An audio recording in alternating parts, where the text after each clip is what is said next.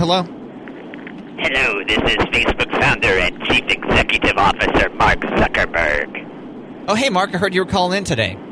Yes, I was calling to address some issues with your listeners. Hey, is there something wrong with your throat there? You got something? I've got allergies today. Oh, I'm sorry to hear that. It's all right. I have some Benadryl. Okay. So I wanted to ask your listeners for forgiveness for what I have done. I didn't mean for your data to get out of my hands as it has. Well, I bet many people are very appreciative that you're sorry about it. Yes, I'm very sorry that the data escaped. But I promise, I make a solemn vow that I shall keep better control of your data going forward. Well, that's good. Because if anyone is going to use your data, it's going to be me. All right. You see, when you put your data into Facebook, it makes me smile.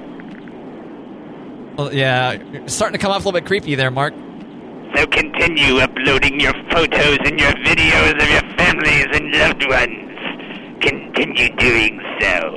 I need your data. Give me your delicious data.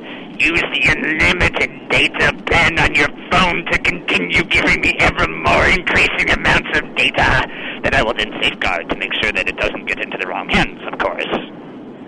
Of course.